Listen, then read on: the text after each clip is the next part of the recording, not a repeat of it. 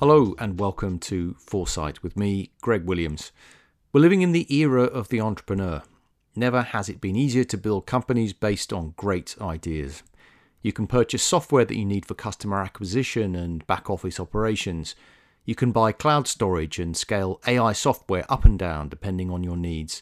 Capital is abundant and it's never been easier to access.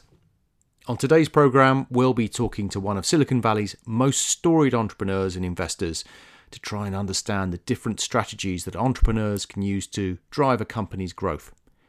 Reid Hoffman is the co-founder of LinkedIn and a partner at VC firm Greylock. He's both an accomplished entrepreneur and executive who's played an integral role in building many of today's leading consumer technology businesses, including LinkedIn and PayPal.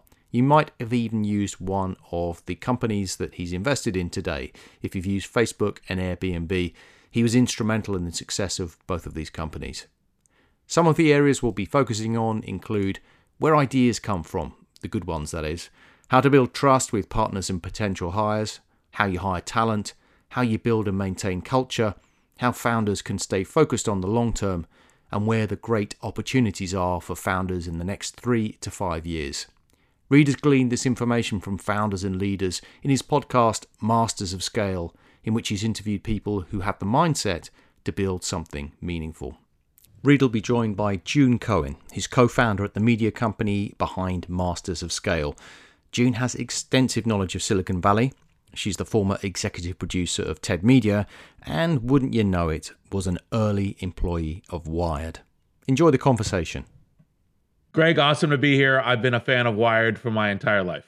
That's great. Thank you, Reid. Likewise, Greg. So lovely to be here. As you know, I spent years of my life, in fact, my formative career years at Wired. So couldn't be more happy to talk to you. Great. Feels like a reunion. June, an alumnus, and Reid also has been on our cover. So excited to have you guys here. Thank you so much. So really enjoyed the book. Let's get into that. The title, Masters of Scale. I'm really interested just to get a sense from both of you of how you define scale in this instance. Are you thinking about users or valuation, revenue? How do you guys think about that? So the way that I think about scale is a kind of 3 variable multiplier. It's the number of people that you touch and engage, the depth of that touch and engagement. So like how important are you to your life? How important are you to the kind of the way that they navigate the world? And then time. How do you do that over time? So it's kind of an X times Y times Z variable. Now, obviously in different organizations, different businesses, different institutions, that cashes out different ways. Sometimes, that's a question of going on really like a lot of depth, navigating their entire life, and sometimes that's somewhat more light entertainment. Netflix, watching some kind of interesting series. But it's those 3 variables together, and then the institutions that provide that. I'll build on that, Greg, by saying when I think about scale in the context of Masters of Scale, I think the multitude of our listeners and readers are thinking about scaling a business, but many of them are also thinking about how to scale an organization and how to scale an idea. And for me, when I think about scale, and you need many of the same skills and the same mindset, whether you're scaling an organization or you're scaling an idea. And I probably focus mainly on 2 of those dimensions that Reid mentioned, the number of people you reach and the depth of your impact on their life. All right. Well, June, you talk about this, the idea. The challenge with many startups and their ideas is they're fundamentally kind of contrarian, as you point out in the book, which is why investors tend to shy away from them. I just wonder what advice you have for entrepreneurs in terms of how do they get over that hurdle of like the new thing, the thing that maybe people haven't thought about before that doesn't maybe make sense in that moment? Well, one of the really key things to look at in this is to say, how do you frame this as the way the world should be or the way the world could be? Like what is that future pole star that you're looking at? And fortunately, on the kind of entrepreneurial investment path, you don't need to have every investor say yes. You just need to have one or more of the right investors say yes. And so it's a way of joining forces. It's a way of forming an alliance to go create that world. So you say, well, this is the world. This is why I see it's possible. And even though, for example, like Airbnb or LinkedIn or PayPal, you'd say, well, actually, in fact, I don't see this entirely new thing that's potentially in the world. It's like, well, But here is, if we cross this hurdle, if we make this, if we play out this circumstance in the world and it plays the way that our theory of the game is, then we've made the world a much better place. And that's the kind of the contrarian, but hopefully right, approach to building, kind of massive new businesses, products, ecosystems, in the world. And I'll build on that, Greg. I feel like this fundamental insight from Reid on that, the idea that great ideas are often contrarian, is so essential to entrepreneurs. And there's a really key lesson I've learned from it that I think many entrepreneurs can learn from, which is that when you have a big idea and you can really see the future, do not expect that other people can see it. There's a reason that other people couldn't see it. And I think a lot of entrepreneurs make the mistake of thinking, I have a brilliant idea, and expecting everybody to kind of create a parade for them and say, wow, that is a great idea. What actually, when you have a truly big idea, you will almost universally hear people say no. They can't see it. It is not a good idea. And you need to expect that as an entrepreneur. Expect the no, and expect to both find people who can see it, help them reason toward a yes, and also help them improve your idea. Even if it is a big contrarian idea, there's always room to build around it. And Reid, that is another piece of advice I always love hearing you talk about. And it's one of the reasons we have a whole chapter on it in the book, because it's what to do with the no's. Because if you're doing a contrarian idea, you will get a lot of no's, and you want to make that a productive interaction, not just a waste of time. Yeah, I thought that was a really nice way to frame it. The whole idea of that as you say, being a productive interaction rather than something that is actually deflating and causes you to sort of move off your path. So I just wanted to touch on that kind of whole idea of, being invested in the idea and most importantly, being able to kind of communicate it.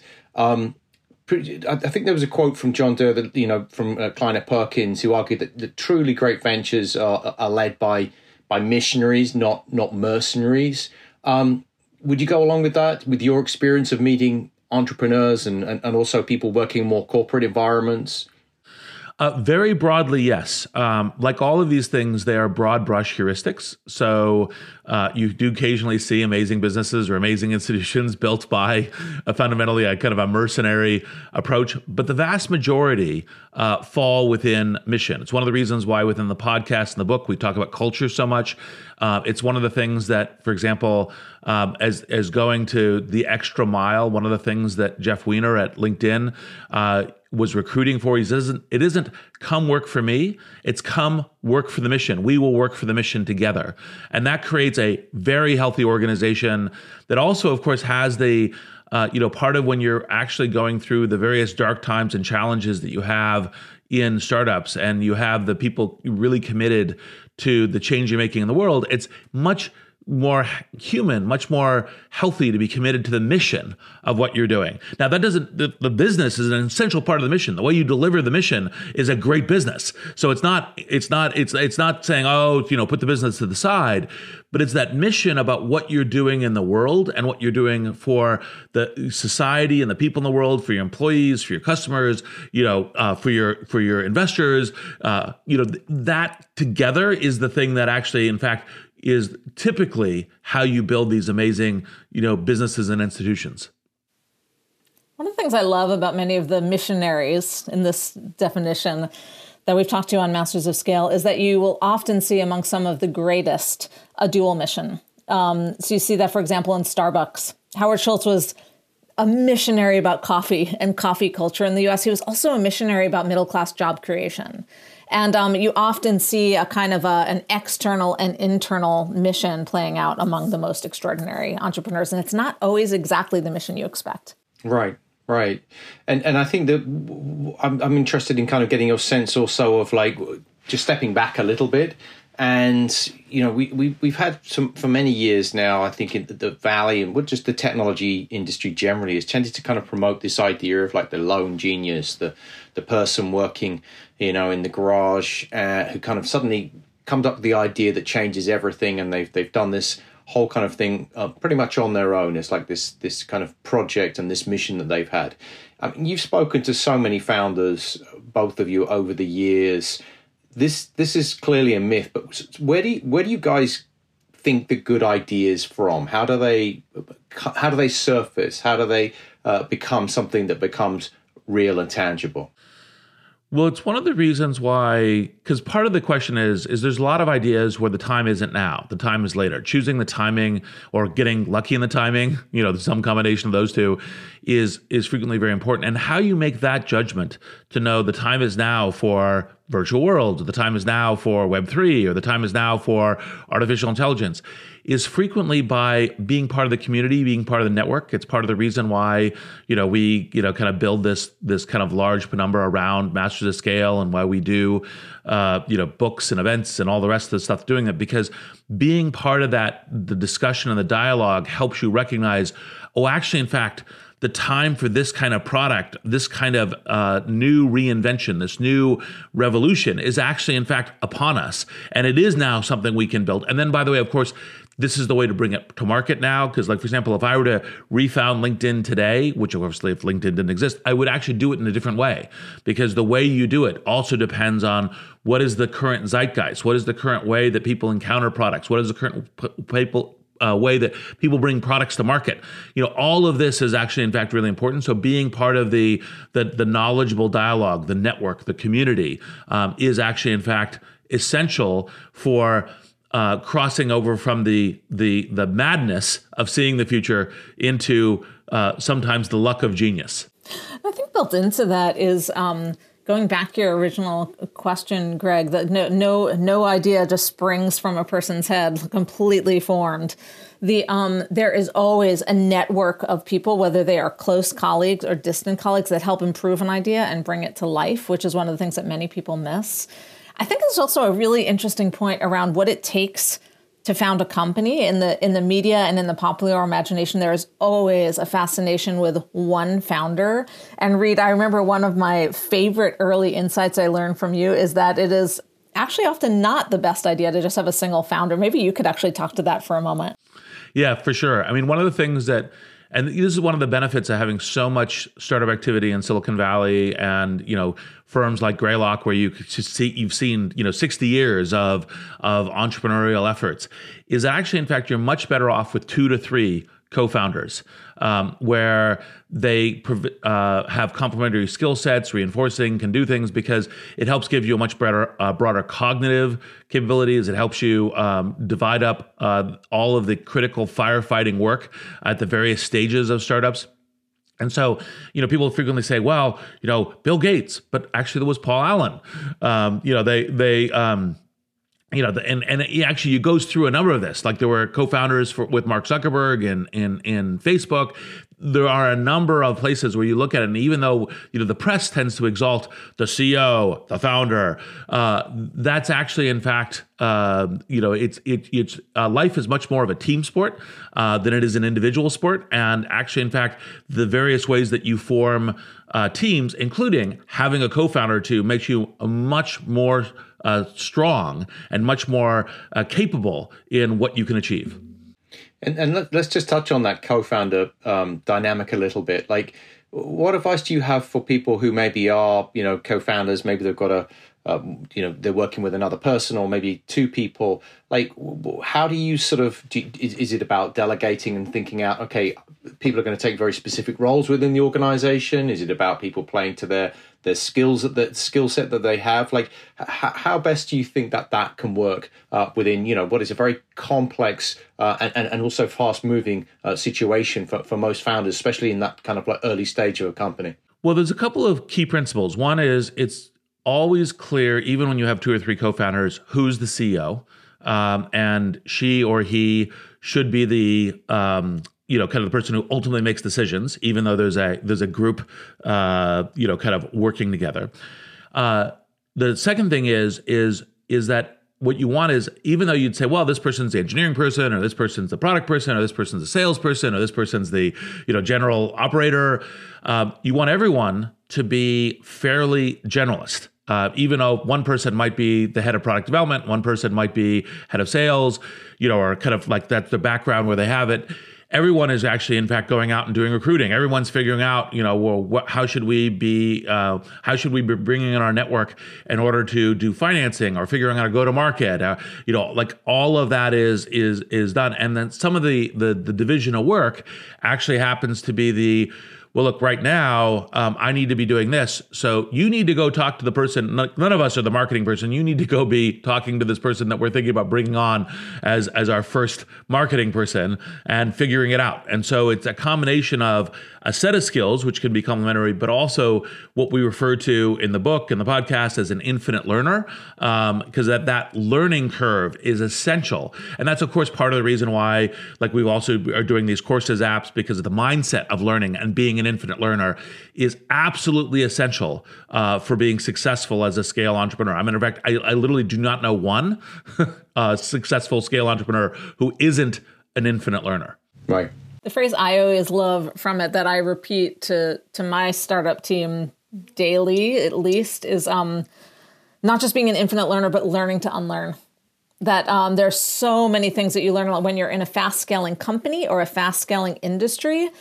At very frequent points, what got you here won't get you there. The techniques, like the brilliance you had that got you to this point, you have to not just set aside, but completely unlearn to get yourself to the next level of scale and impact. And that phrase has been infinitely helpful. Yeah, and part of that is, like, for example, our very first episode of Master Scale was with Brian Chesky of Airbnb and Handcrafted. And people normally say, with an engineering mindset, you never do handcrafted stuff. You have to build the very scalable thing from the beginning. And actually, in fact, frequently through the entire phase of the journey, you're doing handcrafted stuff as you do it in order to figure it out, in order to get the right creativity, in order to get the right innovation, inspiration. And then you were taking that and you'd say, well, I learned it by doing handcrafting. It's like, no, now you're figuring out how does that get built into the scale ecosystem, which frequently is another invention, another change, another unlearning, and another learning in order to make it happen. So let's take this kind of, an example of an early stage startup. We have our co-founders. We have, let's just say they've got some investors, they've got capital. They have a great product. They have a product market fit. They need to make those early hires, though, the kind of like the team that they're going to build around them. What advice do you have for like early stage founders? How should they approach those crucial early stage hires? Well, this is the thing that most runs through the book and the podcast, because part of it is we have everything from Anil Busri, who did kind of cultural interviews, because the culture gets built out very early. So one of the things that, even though there's a lot of solve this problem right now, like what I say in blitzscaling is hire Ms. right now versus Ms. right, because it's the person who can go the next year or two. You're not trying to hire the person for 10 years from now. You're hiring the person at this stage, and hopefully they're learning and they can grow and they're general and flexible, and you're going to help them and all the rest. That's the hope. But things reconfigure as ways of doing it. And so, and then we recently had a episode with Paul English, who kind of has this principle of I hear the name and I want to have made a decision and have them an offer in hand within 7 days because of the importance of speed, right? And by the way, the importance of speed is really critical. Like the metaphor I use for startups is you jump off a cliff, you assemble an airplane on the way down. Well, you better be working fast because the ground is coming. And so all of that kind of goes into what you're doing for putting in those kind of initial people. So you want to make sure there's a bedrock of culture, a bedrock of kind of learning, a bedrock of that kind of flexibility of initial thing, and then an ability to kind of run across this uneven ground in the night that is startups for making it happen. And then, of course, after that, these are general principles. It gets down to what your specific doing, what your specific culture is, what your specific team, market, etc. And sometimes it can be slower, and sometimes it needs to be absolutely as fast as possible. One of the things I love in the stories that we pull together on Masters of Scale is the way they often conflict with each other depending on your strategy, as Reid said. So you have Paul English, and the advice of both of these founders blew my mind and changed my behavior. Paul English saying, like, give yourself 7 days from the time you learn of a great employee to whether you are giving them an offer letter or letting them pass. Like, that is an extraordinarily short timeline. And he also has incredibly good advice on how to get there. Like, it's not just speed, but precision in your question. I've actually changed my interview, and I consider myself an excellent interviewer, but I've changed my interview questions based on Paul English's tactics. On the other end of the spectrum is Aneel Bhusri, as Reed mentioned, CEO of Workday, which is now many thousands of employees, but he and his co-founder individually interviewed the first 500 hires. 500 they did the first cultural interview on. Now, Reed would point out in the background that Aneel was in a different environment than Paul English, who was founding Kayak, and he needed to move fast because travel is competitive.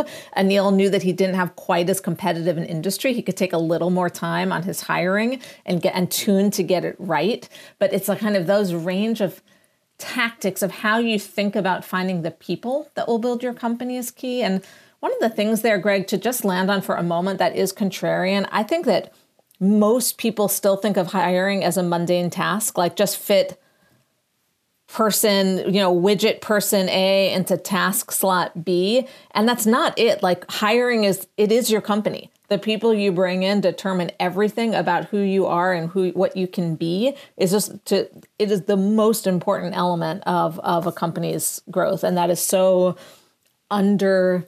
acknowledged in the wider business world.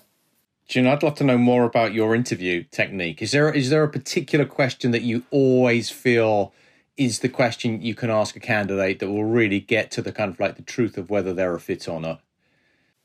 I'll give you 3. And I bet Reed has a couple too. Mine are, I always do the cultural interview. I'm trying to understand, what is this person's story? What will make that? This is actually this is the theme of the Masters of Scale episode that features Reid Hoffman as the star. And the idea is that everyone has to be a hero in their own story. So you need to recruit people to your company, understand not how they'll be a hero in your story, like what they can do for you, but what makes them a hero in their story. And what I'm trying to understand is what matters to this person and what motivates them. And is this the right role for them? Not do they have the skills? My team has already figured that out. So I ask about their favorite collaboration because we have a very collaborative culture. And what I'm trying to understand is, do they tell me something that's actually collaborative? Or do they give an example where they were a solo performer, or where it was a great collaboration because I came up with all the ideas and everyone did what I said? That's what I'm listening for. Not the project, but how they think about collaboration. I've added a few things onto that. That isn't the Paul English episode about getting them to talk a little bit more about the people on the team. There's some reflection I've added to that. Another thing I always ask is I ask people, it seems like a throwaway question, and I even say this seems like a throwaway question, but looking back on everything you did, what are you most proud of? I'm not looking for their most magnificent accomplishment, McKinsey style. I'm trying to understand what actually mattered to them, and they very rarely say what I expect, but that helps me understand what matters to them deeply. And then I ask them, my last question is always, when you think about a time at work when you are happiest, what are those conditions under which you really thrive? And it is always revealing. I interviewed someone a couple of weeks ago who said some great things about collaboration. And then I love to be able to review things and really have time. Like when it isn't like get it done by Friday, but it's like I have time to think. And I'm like, oh, that's not us. It's not us. Like, we are always get it done yesterday. We're a startup. And so I actually found in the very last question a fundamental disconnect in what could actually help this person to thrive, because we are very fast moving. We're collaborative, but not take your time and reflect kind of organization. So anyway, those are 3 tactics. I bet Reed has at least one to add on to that.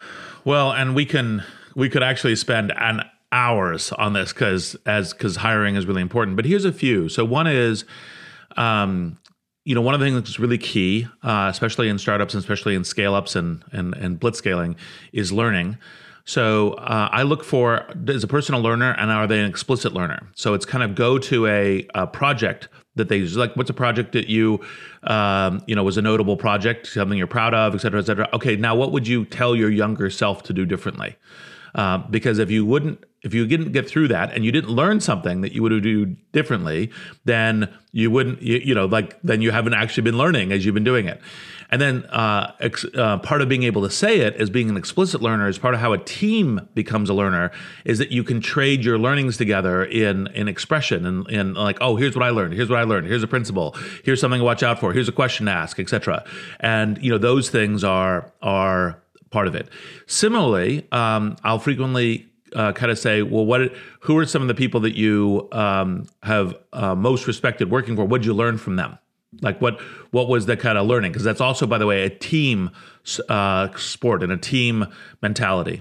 And then very last, June has heard this from me for years now, but as much as I think interviewing is really important and things to do, cultural fit, etc., if I had to pick between interviewing and reference checking, I always take reference checking, because finding the off balance reference where you kind of, like, for example, one of the questions that I always ask is to say, well, what is the person most challenged on? And if you say something like too perfectionist or works too hard or something, I'll presume that it's so bad you can't tell me.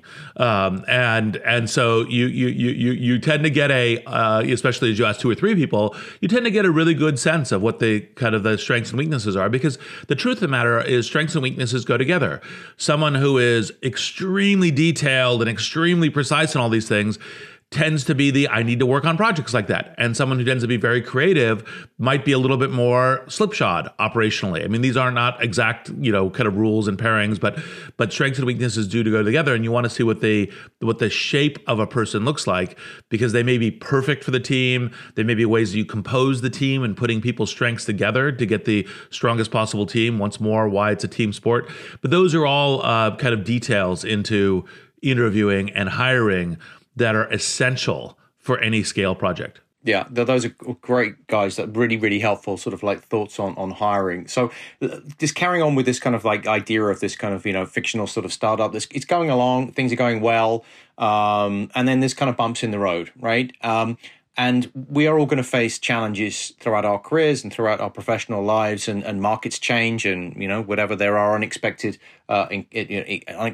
events in business. Like, do you feel that like resilience is something that can be, well, obviously all entrepreneurs need it, but is it something that can be learned, or is it something that fundamentally has to be in the character of the person that's of the founder or the person who's running the organization? One of the things, as June has known from years of working with me, is there's always these kind of false dichotomies. It's A or B, and it's always A and B. Some of us are perhaps luckier because we, went through a character or a childhood or something else that gave us more resilience. Kind of is more in the character, and some of us need to learn it. But I think it's always learnable to improve. It's part of the reason why, we focus on the courses side of this on mindset. Because actually, in fact, whether it's being creative, whether it's being, how you play in a team, or being resilient to adversity, which is extremely important in entrepreneurial circumstances, because one of the things that I tell entrepreneurs I work with is we always have multiple valleys of the shadow moment. And it's like, why did I ever think this was a good idea? It's all going to come crashing down on my head. Oh God, oh God, oh God.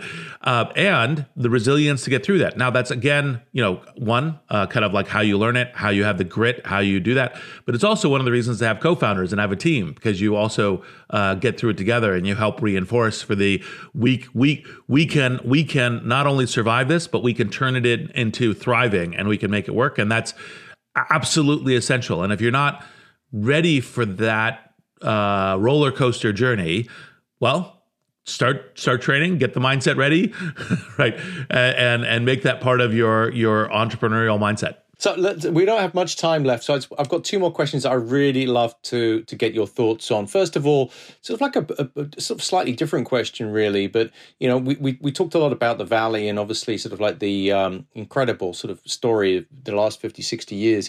Let's look beyond the US and the Valley. And I'm just interested to get your sense of where you're seeing the most dynamic entrepreneurial activity there, and what sort of that tells us about the future. So I think the good news is there's great entrepreneurial activity happening, even in what from the Valley may seem fairly remote areas of the world. I've seen interesting startups in Africa.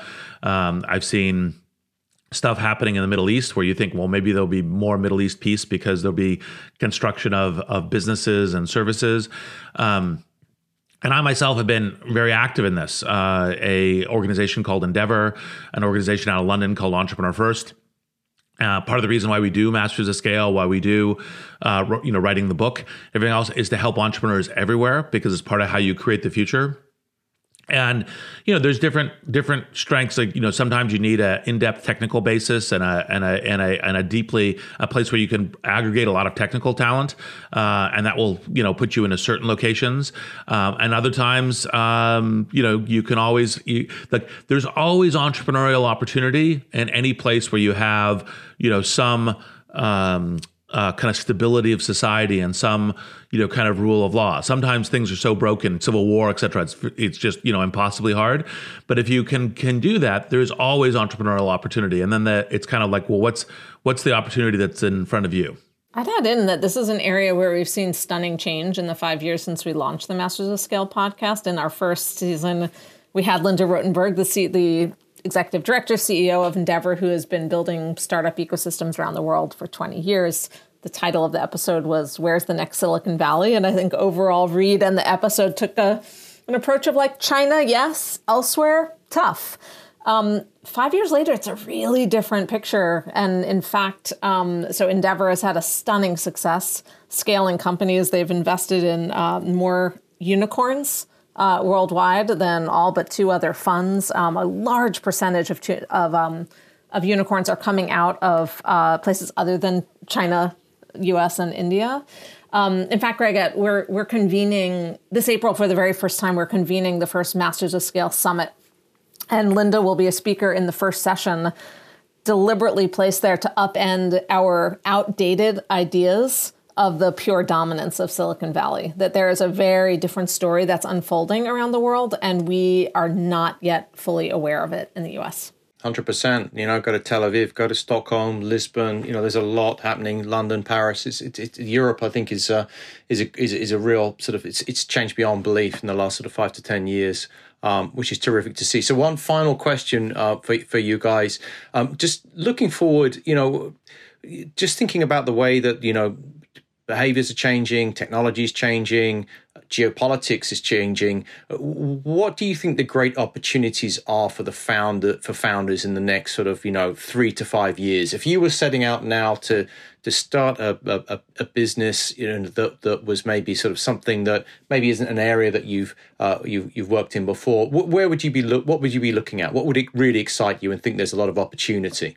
Well, one thing that is kind of growing and unique, I'd say, within my experience, is how many different technological areas are, in fact, going. You could say, well, it's artificial intelligence. Oh no, Web3, or augmented reality and virtual reality, synthetic biology, breakthroughs in energy. It's just like there's just tons of interesting work, in all of these different areas. I mean, for example, I've even done an investment in Boom, the supersonic plane company. Like it's across all of these different these areas. And so I think there's just a ton of it. And also, by the way, when you get to kind of volatility and, kind of challenges, pandemic as an economic asteroid hitting the economy, the planet's economy.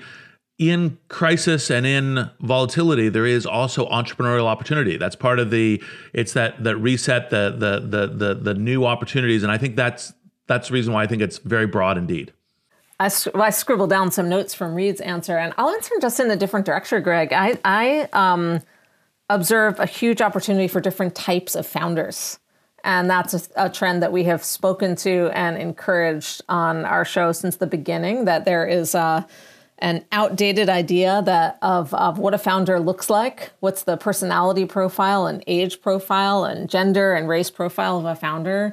And there is an increasing both recognition and just appetite, both in the funding communities, in the educational communities, and in entrepreneurial communities in general, to support all types of founders, all genders, all ethnicities, ages, locations, industries. And there's just more of an appetite and understanding around the different shapes of successful entrepreneurs. And we think that's pretty exciting as well.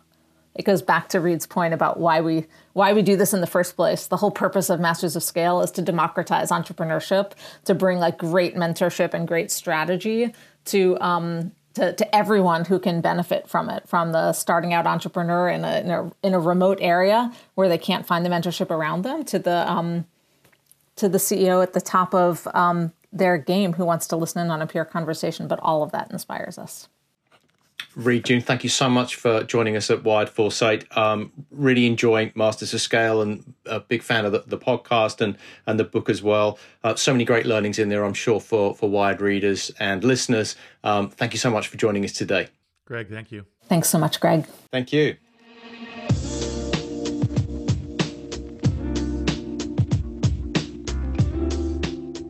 If you're enjoying this series, please do give us a 5-star review wherever you get your podcasts.